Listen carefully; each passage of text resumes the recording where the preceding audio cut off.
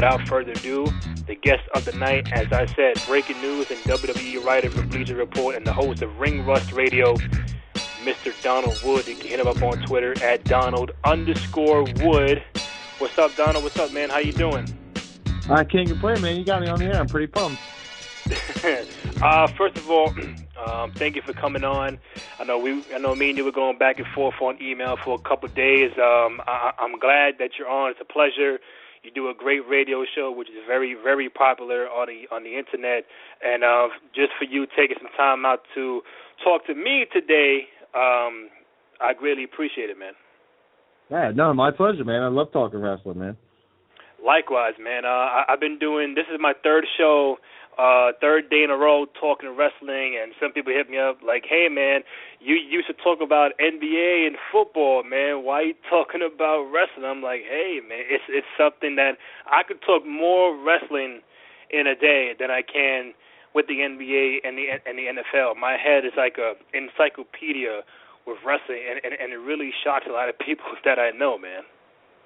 Well, the thing about wrestling, I never met anybody who, you either love wrestling or you hate wrestling. I never met anybody who's like really impartial to it. And I've never seen a sport so maligned. I could go into a bar, and I write about breaking news. I write about sports all day. I write about all kinds of sports. I can sit with you, and we could shoot and talk about every different sport. But I'll go the same with wrestling, and I don't see a real difference between the sports and wrestling. I know there is a very clear difference, but I put it in the same thing. It's sports to me in a sense. You know what I mean? Like I cover it like I would cover a sport. But people will be the first that, you like, are you a kid? Man, I grew out of wrestling when I was in school, you know what I mean? I grew out of that. It's like, all right, man, what's your favorite show? What do you like to watch? You know, Breaking Bad, I like Lost or whatever. Well, that's no different, man. I watch Raw. That's my show. That's what I watch. You're right, and it's something that goes way back in time. Donald, I'm 31 years old, and, the product that I watch now compared to back in the days, it's a total flip, total 360. I've been watching wrestling since the late 80s, and people tell me all the time, do you favor that more than the NBA, the NFL? And I watch it more than baseball. I can't stand to watch more than one inning in baseball. It's not exciting to me. So, when it comes down to it, am I going to watch an NBA game depending on who's on, or am I going to watch something live? With wrestling, even now with the network, I'm going to go with the network because that's just me being a long-time wrestling fan. Well, it depends on the game. I want the best. I want the best. I don't care if it's football. I don't care if it's basketball. I don't care if it's hockey. I don't care if it's curling in the Olympics. If it's a competition, and that's what I want to watch. I want to watch something that's entertaining. Like I said, when the Olympics were around, I covered all these events. I was hooked in curling, dude. It's like, what? I didn't know what it was 3 days ago, but America's doing well at it, so I want to know what we're doing. You know what I mean? So you get into stuff. So when it comes to sports, but wrestling's in the same vein to me. I mark out for basketball, I mark out for football, I mark out for wrestling. And for those who can't see the excitement and the joy in that, that's not my problem, but they're missing out, in my opinion. As I said in the intro, you are the host, I guess the one of many hosts of the Ring Rust Radio Show, which is on blogtalkradio.com, also featured on Bleacher Report. How did that show come about, since it definitely has become a major radio show that's posted all over the internet? I created this all by myself. This is all mine, man. This whole Ring Rust, all these zeros of dollars I've made over the years, they're all mine. They're all mine, man. But we just started. I was on a show with Bleacher Report's breaking news team about 5 years ago. It was the reason I got hired there is because Macho Man had just passed away, and they needed somebody who was willing to write about wrestling. And like I said, some people are snobby about it. I'm not writing wrestling. I'm too good for that. So you know what? I stepped in. I showed them, hey, I'll write about whatever you put in front of me, and that's how I got hired. But from that point on, they realized, man, this kid knows what he's talking about. He's got a good personality. Let's see if we can't get a microphone in front of him, see if he's good. And from that point, they tried to put me on another show. I said, you know what, I'm just going to do this my own way. I started my own show, and we never looked back, man. Now we're 4 or 5 years later, 4 years, I think. We've interviewed a bunch of people like Stone Cold. Earlier today, I talked to Abyss from TNA, one of the nicest guys I've ever talked to. So we just keep chugging, man. Well, you did just mention Stone Cold, Abyss, and countless others. The biggest guest you had on, that's one question. And has there ever been a guest that you had on the show, and it felt more than just having a guest on, where it felt like you're talking to one of your all-time favorites, one of your all-time idols? So it's a two-part question. The biggest guest you had on, and anybody that you had on, it felt more than just a regular interview. All right, well, I'll tell you an honest-to-God truth. I get nervous for every single interview we do. It's just something I do. I get nervous before a show. We record our show. It's the three of us. You know what I mean? I get nervous before that. It's that excitement. You know, when I played sports all through high school and college, it was like when you're sitting in the locker room waiting to get on the field. It's that feeling. It's like I want to go. Let's go. I want to be on this. And it's like you got butterflies, but you're a little bit nervous, but you're ready to go, and you can't. You know what I mean? It's anticipation. And I've always felt that, and I think that I'll walk away when I stop feeling that. You know what I mean?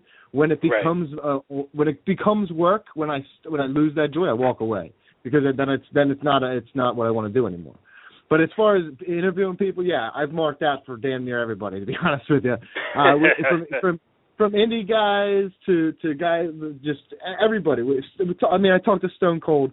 That was obviously huge for me. But my personal favorite, honestly, we talked to Dixie Carter, the president of TNA. We've talked to people I didn't think would be great interviews. They were great interviews. We've talked to legend. We talked to Jake the Snake when he was going through a troubled time. That was a pretty telling interview. You know what I mean? We interviewed New Jack. So we've gone from every spectrum to the top to the bottom and everything in between. But honestly, my most favorite was Paul Heyman. Paul Heyman is the best on the microphone. Paul Heyman is awesome at what he does. He came on our show. He did his shtick. He involved us with his shtick, and it became this long segment. We only were supposed to have 10 minutes with the guy. We got more than that. He was super nice to us on and off air, so it was really, really fun. So I'd say Paul Heyman's my favorite, but Stone Cold, Goldberg's another really good one. So we've had a bunch of – the thing is, we haven't really met too many people who were ignorant to us or something. I was getting into this, I was expecting more people who would be ignorant, you know what I mean? I really haven't found that many. Well, two things. To harp it back on the point, the fact that you get nervous before every show. And you know what's so funny, Donald? I've been doing this whole podcasting thing this is year 5. And long story short, this was never my thing. I was never one of those, hey, put a microphone in front of me and let me just entertain people. And, the whole idea of doing a show for our basketball tournament here in the city, they was like, hey, man, you want to do this? And I was like, no, I don't think I can. I can't do it. I can't talk for somebody for an hour and be live and have people tune in and try to get the street ball players and the coaches to come on. Like I felt it was too much work. Then after a while, people that knew me heard it and was like, hey, man, you sound a little nervous. You sound a little, like you're not confident enough in what you're talking about. And then me, I don't know if you do it, but when I do a show, and depending on who's on the show and how great it was, I don't hear it back. And I'm like, I can't hear myself over, and I can't critique myself. Maybe I should, but it's like, nah, the show is over, go on to the next one, and move forward. And I've never been able to do that. Depending on, like I said, depending on who it is, and I sit back and I'm like, wow, man, this is one great interview. I can hear this one, but I'm not going to hear the other ones. Fast forward, now I'm doing the shows by myself. I got that Hoops in the Sun radio show. I got this Cruise Control podcast, and now I'm like, hey, man, put a microphone, I'll get the guests, and I'll do whatever. But still, I have that little bit of nervousness because I want everything to go well. Don, Blog Talk Radio. The show can get cut off at any time. The caller can't get in, and you're screwed. And then it's like, what do you do? But I don't think about that. I'm like, listen, the time is on. I'm rolling. The guest calls in, and basically you just do what you got to do. No, 100% agreed. The nerves come from excitement. You know what I mean? This is what we do it's a hobby. You know what I mean? And if you're doing a hobby, you better enjoy it. If I'm doing something after work, if I'm putting in this kind of work, I better enjoy it. So I'm going to get nervous because I want it to be perfect. Now, I listen back to every one of our episodes. Our episodes are like 4 hours long a piece, dude. Every single episode I listen back to, and I take notes. What can I do better? How can I be better the next time? I messed this up. I'm not going to mess that up again. But you know what, dude? This is dog eat dog world, and I am not going to be outworked. So that's what I have to put in. I have to put those hours in, because I'm going to get those hours back one day. When somebody with the money says to me, "Hey, man, we really like your show. We want to pay you to do this," I'm going to say, "Well, yeah, this is the best product I can offer you," and I can tell you it's the best product I can offer you because that's what I believe. Real quick, when does the Ring Rust radio air so that the people can like tune in when they're off of mine? It's like I say, it goes live Tuesday nights. But the time varies. You know, we don't use Blog Talk Radio's recording stuff. We use our own recording stuff. So we upload our show to the site. And so it's Tuesday night, somewhere between like 8 and 10, somewhere in there it goes live. But then you get any time. It's on demand. You know what I mean? That's the key. Our show, you're not going to. A lot of people, it's become appointment radio for a lot of people. I can tell that because when I take a little longer to edit the show, I just get flooded on Twitter with hate mail, like, where's the show, where's the show, where's the show? So I realize now it's become important, but it's really for, it's a long show, so it's for people like me. When I go for a run, I'm going for like a 2-mile run. I got to have something to listen to get me through all that. So I need something longer. So that's what it's for. It's a longer podcast. Maybe you drive a half hour to and from work every day. That's 5 days, man. You're driving a lot. Our podcast fills that gap.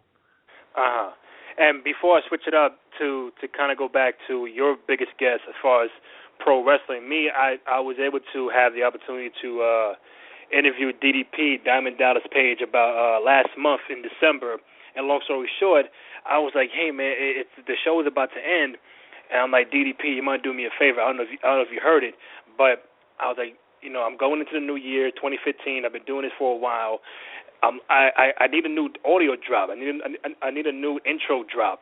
And I was like, listen, how about you say this or say that? I got this in my head, but you know, whatever you want to do, you know, just go ahead and say it. And so I think he was in the car. He was writing some stuff down. He wrote my name, Cruise Control Podcast. All right, so then he lays out this, like, I guess you want to say, like a promo kind of thing, and he just went out like a minute audio drop, and then like he didn't stutter, he didn't mess up nothing. Cause, you know, this is what he does. And when he was over, I had a pause. I was like, man, like, I don't know what to say. So I'm like, you did it. I had him on, and then he did the audio drop for me. I hung up, and then I was like, wow, like, man, like, DDP just came on the show, did that for me. Most people, you know, would be like, probably not, or maybe some other time, but he did it right there on the fly in his car. And, you know, we spoke about everything from his new documentary with Jake Roberts, WCW, Champion, Macho Man, all kind of stuff. So to kind of harp on your Goldberg and Stone Cold biggest guest kind of people, I think DDP has been the one for me because he's the only wrestler I ever had on the show. Well, let me say something. We had DDP on twice or three times, and I did DDP yoga for like almost a full year before I moved, and I kind of got out of it. But he is a class act. Actually, I was working, and I did a couple articles for him, writing for him, and he called me, and he just to shoot the crap with me, just to talk to me, man. And it was like probably about 20 minutes, and it was just him being nice, and we hung up, and I was like, DDP just called me, dude. Like, just for no reason other than to like thank me and just to, like, see how my life's going till next time he talks to me. I was like, and that's the kind of stuff, like, I forget sometimes. You know, this is a business. Wrestling's a business first and foremost to me because this is how I make my living. You know what I mean? Right. But these are people. These are dudes. These are just human beings who are living their lives, and it just happens to be their job. Their job. The way I write for a living is the way they wrestle for a living. So it's really no different. I forget that. You forget that sometimes because they're larger than life characters. Absolutely. Donald Wood, breaking news and WWE writer for Bleacher Report, host of Ring Rust Radio. Hit him up on Twitter at Donald_Wood. Now, some pro wrestling talk. obviously, biggest news coming from Monday on Raw was Macho Man Randy Savage finally getting that Hall of Fame nod. Just you as a big-time, long-time wrestling fan, how happy, ecstatic were you to find out that Macho Man, arguably one of the greatest wrestlers of all time, finally getting into the Hall of Fame? I'm not going to beat a dead horse. Everybody knows it's great. But I actually was not as excited as many others were because one, this is like Jordan getting in 17 years after his career. He should have been. He should have been in. Right. Okay. Yes, I'm excited he's getting in, but that doesn't erase all these years of just passing him over, forgetting about him, and now since he's passed away, I don't get that Ultimate Warrior moment. We got Ultimate Warrior coming back last year. We got Bruno and Sammartino, guys who I thought would never come back to WWE. Well, they came back and they got a speech. They got to say their bit. They got to close the book. They got to close the chapter on that. Mm-hmm. Macho Man never gets that. Macho Man, one of the greatest personalities in wrestling history, will never get that. And that, to me, that's not good. I don't like that. That kind of taints the feeling of this. And what taints it even further is Hulk Hogan being the one to do it. Hulk Hogan and him never got along. They're infamously not friends. You know what I mean? I don't know. I'm very excited. Of course, he deserves it. There's no question about it. But the way WWE's doing it seems a little late and a little. I don't know. I don't like it 100%. Well, you know what, Don? How you feel about Hogan inducting him was the reaction I got on my Twitter feed on Monday, where there was a little sprinkle of. Okay, great. Hogan's inducting him, but then you have more of the other people like, listen, I'm not too sure Hogan should be the one. People were saying, well, what about Steamboat? What about somebody else that that he had a better rapport with than Hogan? We know there was ups and downs with him, but maybe that's just their way of saying, listen, we know Macho Man's getting inducted. You're gonna watch it now. You're gonna watch it on the network. You're probably gonna pay that $9.99 just to see the Macho Man induction ceremony. Now, with Hogan, to be fair, most people were gonna watch the Hall of Fame anyway. Most people were gonna watch WrestleMania. If you're gonna watch anything on the network, you're already ordered it for WrestleMania. You know what I mean? Mm-hmm. So the network is. I don't think Macho Man. I think what Macho Man does is he brings back. I'm 28, so you're not that much older than me. What Macho Man does is he brings back the people like 15 years older than us. You know what I mean? He brings the people back who are like 18, 19 in like the early 80s, and then went through. Because if they liked wrestling at what we were when we really liked wrestling, and when we were growing up in that time, it would be Macho Man. That would be that's their Daniel Bryan. So that's you're gonna get those guys who have been like, you know what, I'm tired of this. And they went away. But, Macho Man can bring them back. And in that sense, I agree with you. That will bring in some names. And that's I think, WWE's hope. But, again, that feels like they're using them, and I don't like that. You know what I mean? No, I do agree with that. And it's like the fact how and then it'll kind of lead into what I'm going to ask you next. Does it feel like now when Stone Cold did the podcast with McMahon, that was one of the questions he asked him, with Macho Man getting the Hall of Fame. And then Vince did say, he's getting in, but I don't know when. Like, kind of like that up in the air, like, he's going to get in eventually, but maybe not this year. Do you feel like now that decision of putting him in was kind of rushed because of that segment, or the fact that was kind of their plan, but they didn't want to, like, ruin the surprise for people? Oh, I'm sure they had. The thing is, one of the reasons why he was in the Hall of Fame before was a hold-up with his brother Lanny Poffo and the Poffo family, letting go of Randy Savage's likeness and all that kind of stuff, and saying like, you could put him in there. We'll agree to that. You know what I mean? So what I think was before the podcast ever happened, Lanny Poffo did an interview. And he said that, pretty much said, like, we relinquished to WWE's demands, and we're going to let him go in pretty much. So he kind of scooped it months and months and months ago. You know, it just was a matter of when it was going to happen. Right. Stone Cold kind of put a flame to that fire a bit more, you know what I mean? and then from there, I think this has been the plan all along. You need a huge name each year, and I think this is last year was the Ultimate Warrior. This year it's going to be Macho Man. So. Yeah, I just find it interesting, and then I made this point on the show I had yesterday, how 3 people who kind of took forever to get in was like Bruno and Warrior and now Macho, and then you look at it, they were all getting in back to back years, and it's like, hey man, these guys should have been a long time ago, and it's just kind of funny how it's surreal and everything circles around, and in back to back years, you're getting 3 of the biggest names ever into the Hall of Fame. I'm just happy they all got in. I was a big Warrior fan when I was younger, and just to see him finally get that induction ceremony and him talking and just kind of everything come full circle. We knew the history about him and McMahon was so drawn out for so long.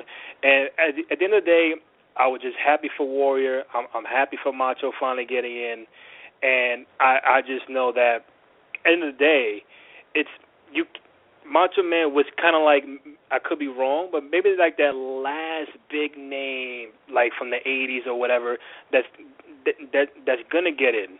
Is there somebody else going into next year that has a big name but still hasn't gotten in, but should have been in a long time ago? I don't know if there's people who should have been in a long time ago. I think maybe Macho Man, you could be correct, that Macho Man could be one of the last holdouts in that sense. But you've got huge names and stuff to go in. You've got The Undertaker, you've got The Rock, Sting. So there are still huge names, and there was Cena eventually. So there's still Tag Team Demolition. There's people who aren't in yet. So there's still plenty of talent out there. The British Bulldog's not in. Bam Bam's not in. So there's always going to be a huge list of people. But you never know. You know what I mean? I don't know. They want big names. Good. No, go ahead. Finish. They want big names. They usually do 2 huge names. Like last year, they did Jake the Snake and they did Ultimate Warrior. So I feel like they have to have something else up their sleeve. I don't know what it's going to be, but I think it's going to be something else big. There's always going to be a celebrity. There's always going to be a woman's introduction. So there's a bunch of cool stuff. I'm actually excited for this class because any class headlined by Macho Man is going to be remembered by us. So this better be good. Right. Where do you rank Macho Man all the time? This debate can go forever, but people are going to say top 10, top 5, top 3, or number 1. You personally, where would you rank him all time? It's too hard to make a top 10, top 5, whatever, to do a top 100 list because it's so subjective. But if I'm making it for just me, I don't know where he ranks in the top 5, but he's damn sure in the top 5. Just because, he really was the Daniel Bryan of the 80s and into the 90s because he was so much more gifted in the ring athletically than the guys around him. Yes, he wasn't smaller like Daniel Bryan was, but it was the land of the giants in the 80s. Everybody was so huge, and he was so athletic. He was so charismatic. No one could hold a candle to him on the microphone. He was the best. He was the best.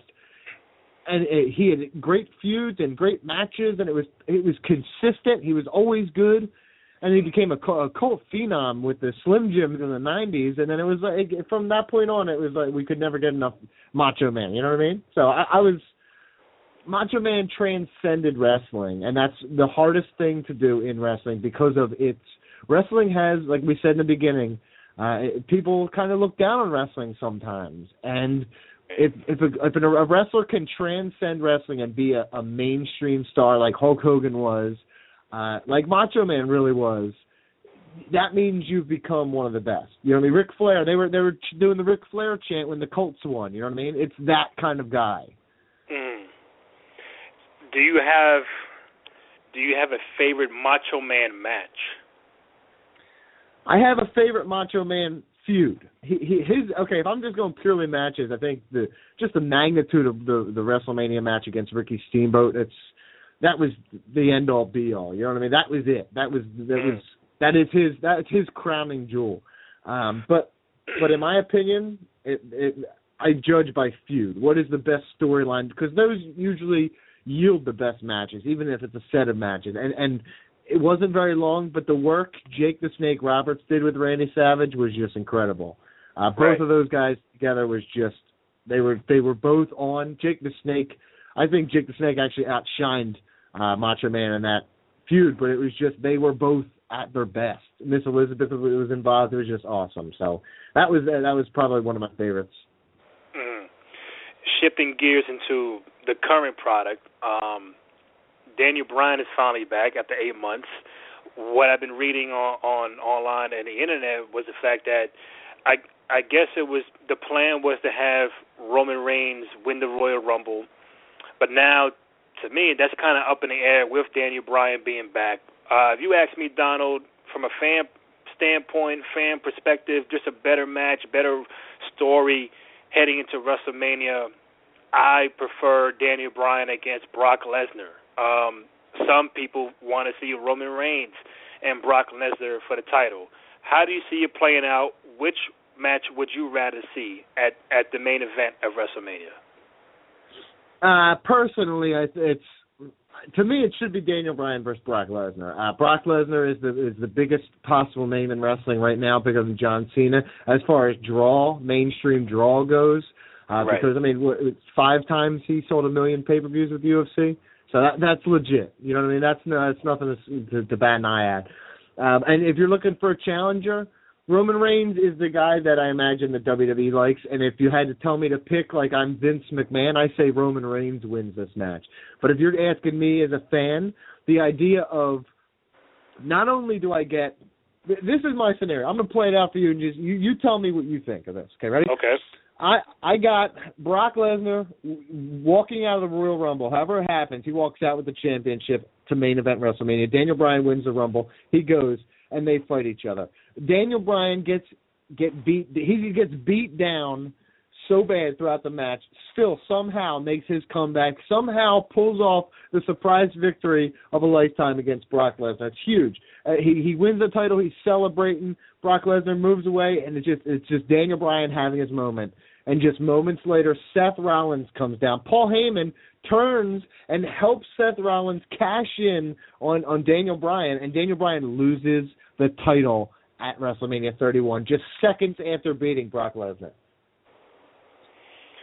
Okay. I agree with you. Lesnar walks out of Royal Rumble as a champ. Daniel Bryan hopefully wins the Royal Rumble. They main event. Now, you know, Vince and them guys can swerve people. They can swerve the audience and make it think like Daniel Bryan come back from injury. He never lost the belt. He finally wins it against Brock Lesnar. Big guy, tough guy, you know, and then boom. Can you hear Seth Rollins cashing in? Or what about this? What if Seth Rollins' music hits, he just walks to the ring having everybody thinking he's going to cash in, but then does it? Just kind of giving Daniel Bryan like that little notion, like, yeah, you're the champ now, but I'm watching you, because I have no idea what they're going to do with Steph at the Rumble going towards WrestleMania. Who is he going to fight? Maybe Dean Ambrose or Roman Reigns. That remains to be seen, or whether he cashes in before WrestleMania.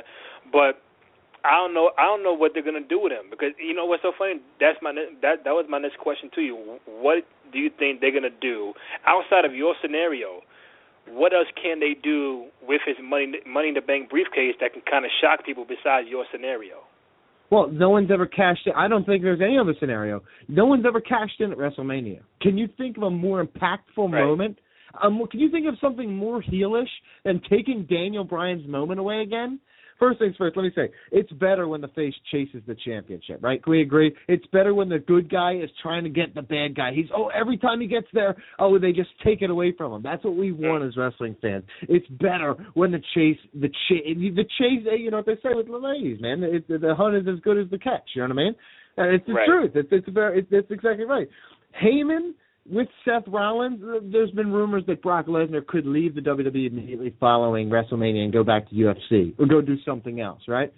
So in that sense, you got to keep Paul Heyman around. So if you turn Paul Heyman and have him help Seth Rollins win, Heyman aligns himself with the Authority. What you're doing, you're taking the title away from Daniel Bryan, but in the process, you're giving him even more momentum with the crowd because, hey, as a fan, if they take Daniel Bryan's title away again, how pissed are you going to be? You know what I mean? You're going to be mad as hell. But also, with that, with Heyman working with Rollins and Rollins having a direct relationship with the Authority, you're rekindling the Bryan versus Authority storyline that headlined last year's WrestleMania that we love so much. So this is like 50 birds with one stone. So basically, you're saying in that route they're gonna put the brakes on Roman Reigns because if you look at it, a lot of fans. Or some fans, you can kind of tell they're not kind of feeling, Reigns right now with the promos, and that was one horrible promo on Monday, by the way. But the fact is, like, do you feel fans are kind of like Roman, we like you, but at the same time, we don't think you're ready for that big spotlight. I think they're rushing you too quick. Do you feel the same way? Yeah, I absolutely feel, and I feel they are rushing him. He was, to me, he is the member of the Shield they're launching to the title scene as soon as possible. I feel like both of the other members of the Shield are far superior on the mic and in the ring, so that's just what it is. But I'm not going to just rip him horribly like I usually do. Usually I really don't like I love Seth Rollins. Usually I don't like Roman Reigns. But I'm going to say something about that Beanstalk promo. He didn't write that. God. I know he didn't write that, okay? I know that's garbage being fed to him. So you know what? As much as I want to complain about him, he needs something to work with. I think my buddy Mike Chiari from Ring Rosario, he said, even The Rock couldn't have made me care about that promo. And he's right. If Rock told me about a Beanstalk, I'd be like, what are you talking about, dude? Sorry, I don't get it. No, and it's weird. I'm like, anyways, I know he didn't write that. It's just, I just hope that whatever they have planned for him, whether it's winning the Rumble, the title, or having a feud go into WrestleMania, I just hope they put him in a position where the fans can continue to buy into him through Mania, post-Mania, whether it be now, if your scenario plans out where Rollins is now the champ, cashing in on Daniel Bryan, does Roman Reigns get put into that mode? It remains to be seen because we just never know what they're going to do. But my next question is this. Just as much as they're rushing into Roman Reigns, do you feel like they rushed the Authority to come back real quick? Because it was Survivor Series, the whole thing about, if they lose, they're out of power, Sting comes out, Dolph Ziggler gets the win. Now the Authority's off television. Bam! A couple of weeks later, they're right back on TV, right before the New Year. Do you feel like it diminished Sting's appearance, even Dolph's win, the fact that the Authority is back within a month? Looking back now, when it happened, when the Authority came out with wine glasses, like immediately following that announcement, when Cena said that, I was just in shock. I was like, this is the stupidest thing I've ever seen in my entire life. I couldn't even fathom it. I just stood blankly, just like I can't handle this. But looking back, no, because I remember Survivor Series as the Authority being taken out of power. They can't take that away. Sting's appearance can't be taken away. Dolph Ziggler's performance can't be taken away. I still appreciate all of those things.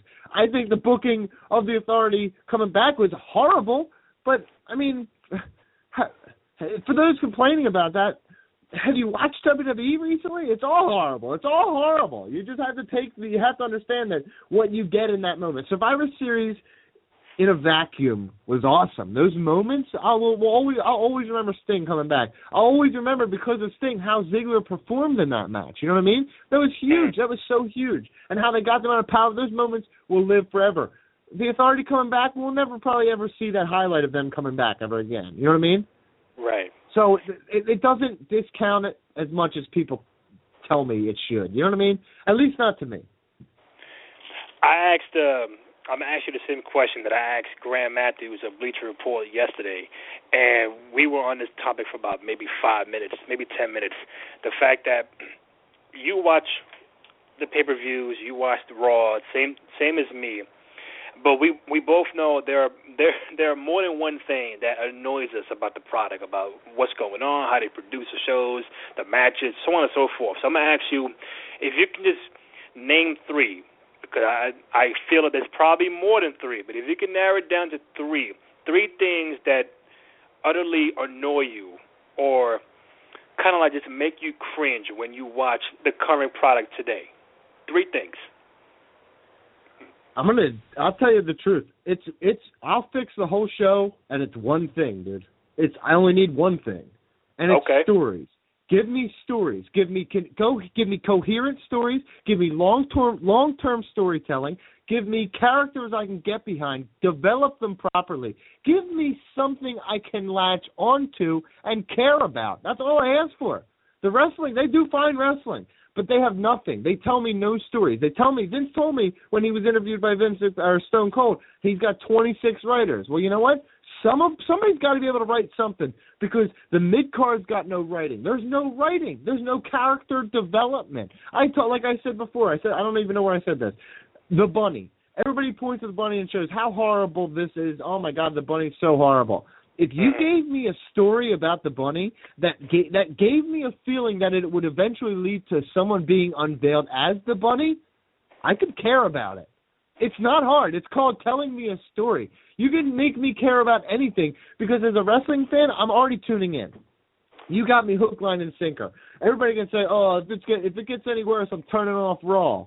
If you're a wrestling fan, you're probably not going to turn off Raw. You'll probably be back next week. What you should hope for is something you can latch onto while you're there. They don't care. That's why I watch other wrestling. That's why you ever see Lucha Underground? Because that's awesome. That tells stories. That develops characters. If WWE did some of the things that Lucha Underground does, I could get behind it. It's just developing characters, telling proper stories, and also not treating your fans like they're all nine. You know what I mean? Some of us are older than 9. So tell we talked about shows before. Tell me a Breaking Bad caliber story. Tell me on that reading level. Don't send me Nickelodeon stuff all the time. You know what I mean? I want some highbrow stuff sometimes too. Yeah, I think it's becoming to a point where we've seen so much of wrestling and so many shows that it's like Don't insult our intelligence because most of your audience are, like you said, are not 9, 10, 11 years old. And I understand they're in the PG era. I understand they want to cater to the young audience. But at some point, it's like I said, not everybody in your audience is 9, 10, 11, 12 years old. You have 25-year-olds. You have 30-year-olds. You have people older than me watching the product. And it's like, there are some times where when I see the Bunny, where I see stupid things, I'm like, click, because I don't want to. Sometimes you have to look to your left and to your right to make sure no one's watching you, watching the product. And like, nah, I don't want to be seen watching this. So I'm going to put on football, I'm put on basketball, I'm put on whatever, and then come back when that's over. To me, that's one of my pet peeves about the current product. Other thing is, like you said, the storyline. Like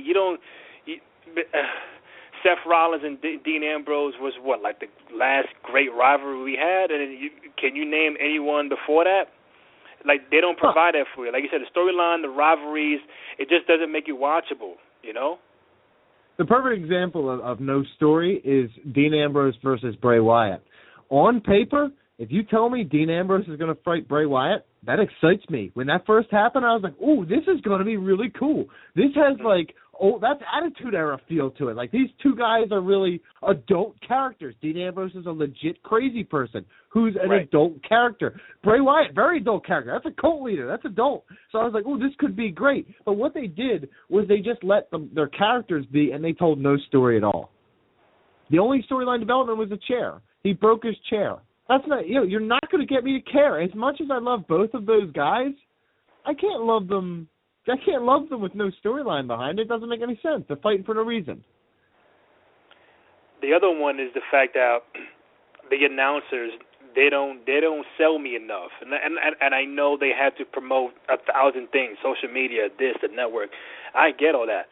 But at the same time, you're not, maybe, I'm just so whatever to Jim Ross and Jerry Lawler. I'm so used to them.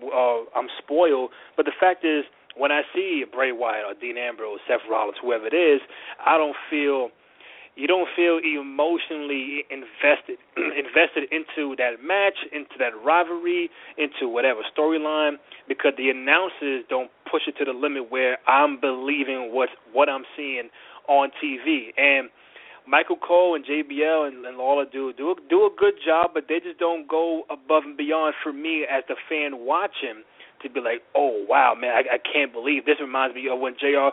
To me, every call, like when Bray Wyatt came back at Hell in a Cell and he came back and hit Dean Ambrose. That would have been a perfect time for me to hit JR like Bray Wyatt. Oh my God, Bray Wyatt. Instead, we get Michael Cole like, oh, it's Bray Wyatt. And I'm like, dude, I know it's Bray Wyatt because I'm looking dead at him, but you're not selling me because I don't know. I have no idea why they don't do that. Do they do that because it annoys people and everybody complains about it, or they just don't have that whatever factor that Lawler and Jim Ross had in the past? I don't think they have the it factor. I think that's you hit the nail on the head with that one. They don't have it. They don't have what that it takes to do those things. But looking back now, we were totally spoiled. Growing up, we had some of the best ever. Bobby Heenan, it was the best. JBL is just a poor man's Bobby Heenan, and he's not that good at it either. Because Bobby Heenan made me think that Marty Jannetty jumped through a plate glass window, despite the fact that Shawn Michaels clearly kicked him in the face through it. You know what I mean? He said to me, he said, oh, he jumped, look at him, he's trying to run away. He jumped through that window. That's how you do it. That's how you do it, dude. That's what, and you know what, my biggest pet peeve with the announcers is them, like, forgetting their roles. Okay, JBL, you're a heel. I get it. If that's what you're going to do it. When the Ascension comes out and he's like, I hate these guys, Michael, I don't know why they do this. It's like, you're the bad guy. They're bad guys. Sell them to me. Tell me how they're right about this. You know what I mean? But no, they don't. They all think it's a big game, and it hurts the product. What I noticed was when Seth Rollins fought John Cena in the opening match of Raw, I think Michael Cole called 3 moves, and they were all John Cena finishers. It was the AA and like the STF, and that's about it. He didn't call any kicks, any punches, any moves, nothing. He just said, oh, John Cena, Seth Rollins. And you know what? I just miss sometimes the action. I miss someone telling me what kind of move is about to happen, what move is happening as we speak. You know what I mean? Just little nuances of that made you just invest in it. When there's nothing to invest, that's what I mean. It all comes back to stories. They're not telling stories with their words, which is what JR did, which is what, as much as people crap on WCW, I love Tony Schiavone. He knew what he was doing. Yeah. And I miss that kind of stuff because they don't have it anymore. Last quick question before I ask you some random stuff before we head out. The way, to me, I see it playing out, it's either going to be Triple H and Sting at WrestleMania, depending on the health of Undertaker. It could still be Undertaker and Sting at WrestleMania. You as a fan, would you rather see Hunter and Sting, or if Taker is somewhat ready to go, would you rather see Undertaker and Sting at WrestleMania? I don't ever buy the hype that Undertaker's not ready to wrestle at WrestleMania. I'll never buy the hype, and he could be 115, and I'm not going to buy the hype because I know that he will tell them. There's no lies.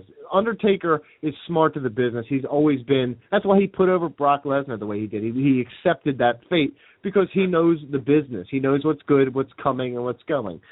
If he's wrestling this year, he's already told WWE that he's wrestling. I believe he's wrestling. I believe that he only wrestles once a year. He's not he's what, early 50s, 54 maybe, somewhere in there. But he's not that old. So if he can wrestle one time a year, he gets medically cleared, then yeah, he's going to wrestle. If Sting is on this card, if Sting is wrestling on this card, and they don't know if Undertaker can go at WrestleMania 32, which is in Texas, which is where Undertaker's from, right? So it's in Dallas at 32. So ideally, I want Undertaker Sting. I need that to happen. If they're on the same card this year and they don't fight each other, I'd be really sad. But in the same vein, if they know that he's coming back for 32 as well, you know what I mean? If they save Sting versus Undertaker for WrestleMania 32 and then they give the Undertaker versus Bray Wyatt this year, and Bray Wyatt loses to The Undertaker, and that just a way to put him over, I could buy that. I could really buy that. I think that'd be really cool to actually see a guy like Bray Wyatt take on The Undertaker. But it has to lead to something big between The Undertaker and Sting the following year. Sting can fight Triple H, whatever, that's fine. But Triple H versus Sting is nowhere near the match Sting versus Undertaker would be. Right. And could you imagine, hypothetically, if Steve Austin was to ever come back for one final match and it's in Texas in front of 100,000 people in WrestleMania 32? Could you imagine that? I just had this conversation. I swear to God, that's it. If he doesn't come back at 32, he's never coming back. You know, he's not going to come back this year.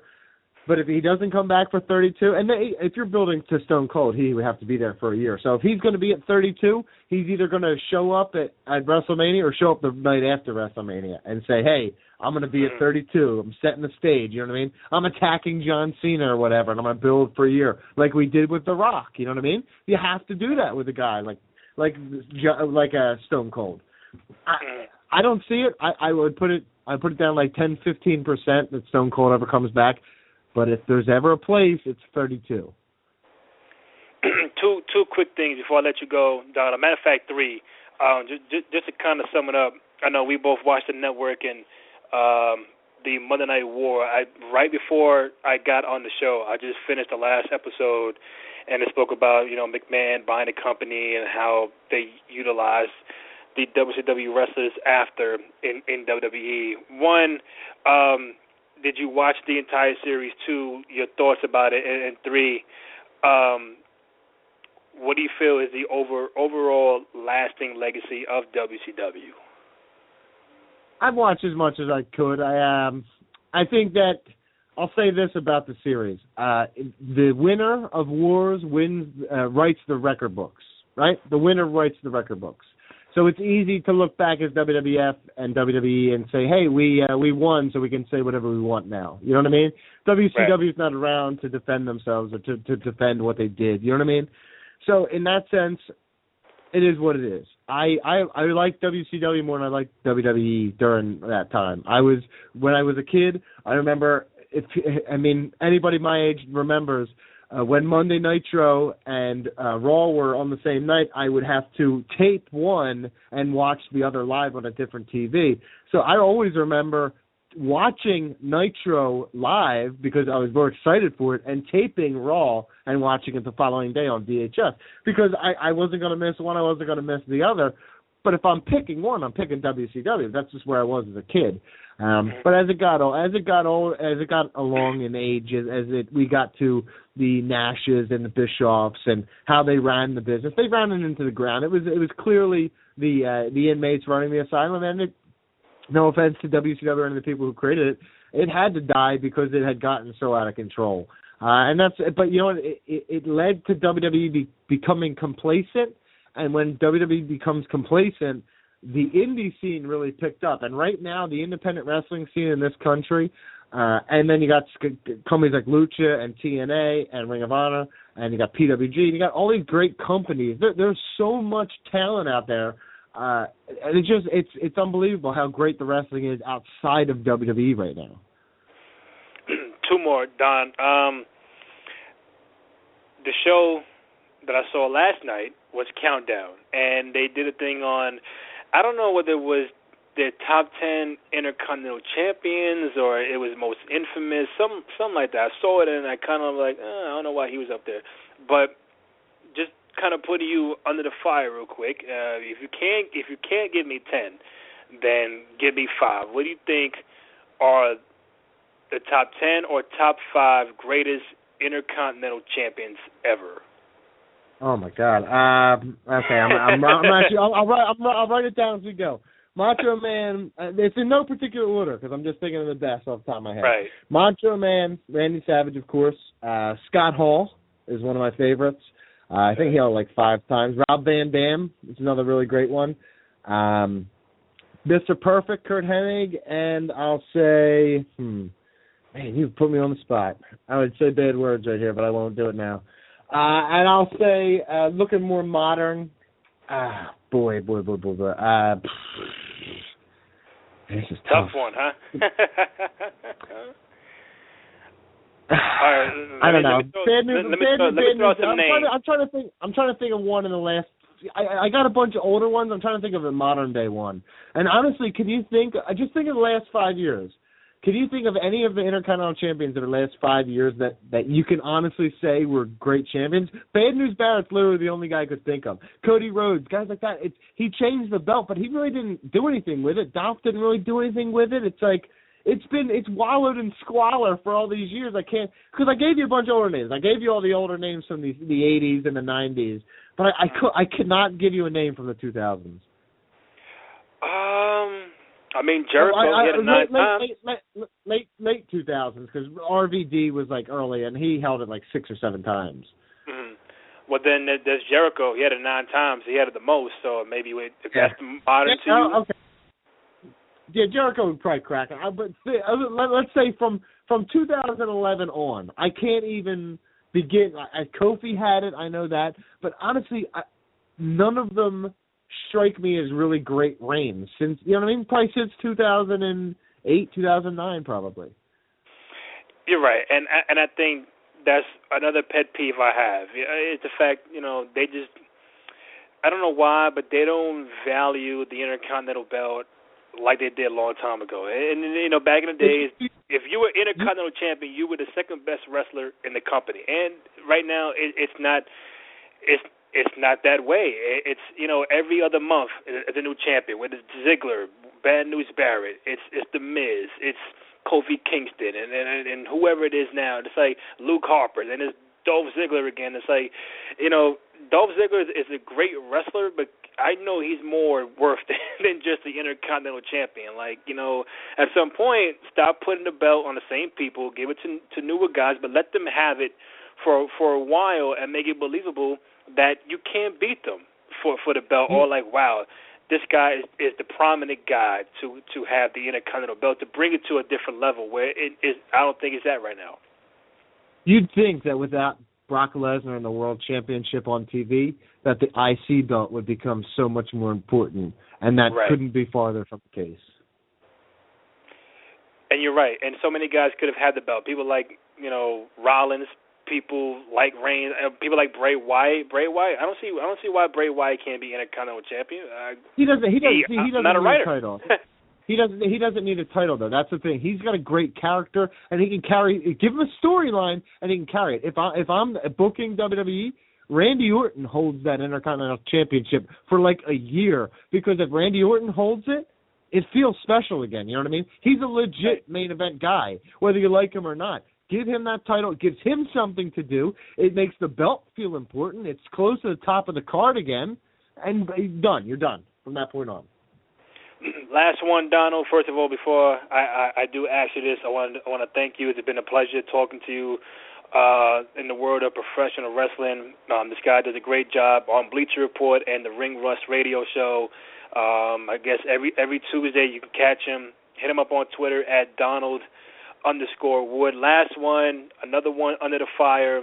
I put out there on Twitter 3 months ago, and I got a whole bunch of responses, which is good. It causes debate. Top 10 theme songs ever in wrestling. And, 10 is a lot, because there are a lot of wrestlers that have music, and to narrow it down to the top 10 greatest is tough. But me, I feel like I did it. Whether I nailed it, I don't know. But I'm going to tell you the 10. And then you can tell me you disagree, you take it off, and you probably add your input. So, again, in no order, I had Stone Cold, I had DX, The New World Order, that's 3, Undertaker 4, Chris Jericho 5, Goldberg 6, Crow Sting 7, Macho Man 8, Ultimate Warrior 9, and I put in Edge's Rated R Superstar theme. So those were the 10 I felt like when those, and you probably tell me people tell me where's Hulk Hogan and where's Ric Flair, and I'm like, I like those, but these 10 gave me a different feel, gave me a different pop. When it came in the stadium, whether I was there or not on TV or whatever, when you heard it, it was just like, man, wow, you can't get any better than this. Do you agree or who do you have in your maybe 5 or 10? I just made up 5 while you were talking. I got Stone Cold, of course, because the glass shattering is where it's at always, you know what I mean? NWO, of course. I can't believe you didn't mention The Rock. The Rock's music was always something where it's like, oh, he's here, it's so awesome. Brock Lesnar, Ric Flair, because I know you may not like it, but I love that classical music. When it hits, nothing's worse than being in somewhere you're not supposed to be thinking about wrestling, and Ric Flair's music hits as a legitimate piece of music, and you start doing woo, like you're like a library, someone's listening to it, you're like woo, they're like, what's happening there? And another one that no one mentioned, the Legion of Doom. What a rush! I loved all that. I love Legion of Doom. So you gave me 5, right? Or that was 6? I gave you 6. I don't do math very well. I don't care. you ain't the only one, man. But I know it's a tough debate. The bottom line is, you know, there are so many theme songs that I left out. You know, I had Lesnar in the top 20. There's also like Kurt Angle and Jake Roberts, and I was like those Randy Orton, Rob Van Dam. I'll put in the top 20. I would love his theme song, but you know, it's just one of those debates that you can go on forever, and no one there's never a right 5. There's never a right 10. You have your 10, I have my 10, but that always causes a great debate whenever that debate comes up. But Donald, man, I appreciate it. Again, you're more than welcome to come on the show anytime. I would love to be a guest on your show whenever time is feasible. But again, you do a great job. Bleacher Report, Ring Rust Radio. Again, you can hit him up on Twitter at Donald_Wood. It's been a pleasure, and I thank you again, man. Hey, man, thank you for having me on the show. Great stuff. All right, man. Thank you.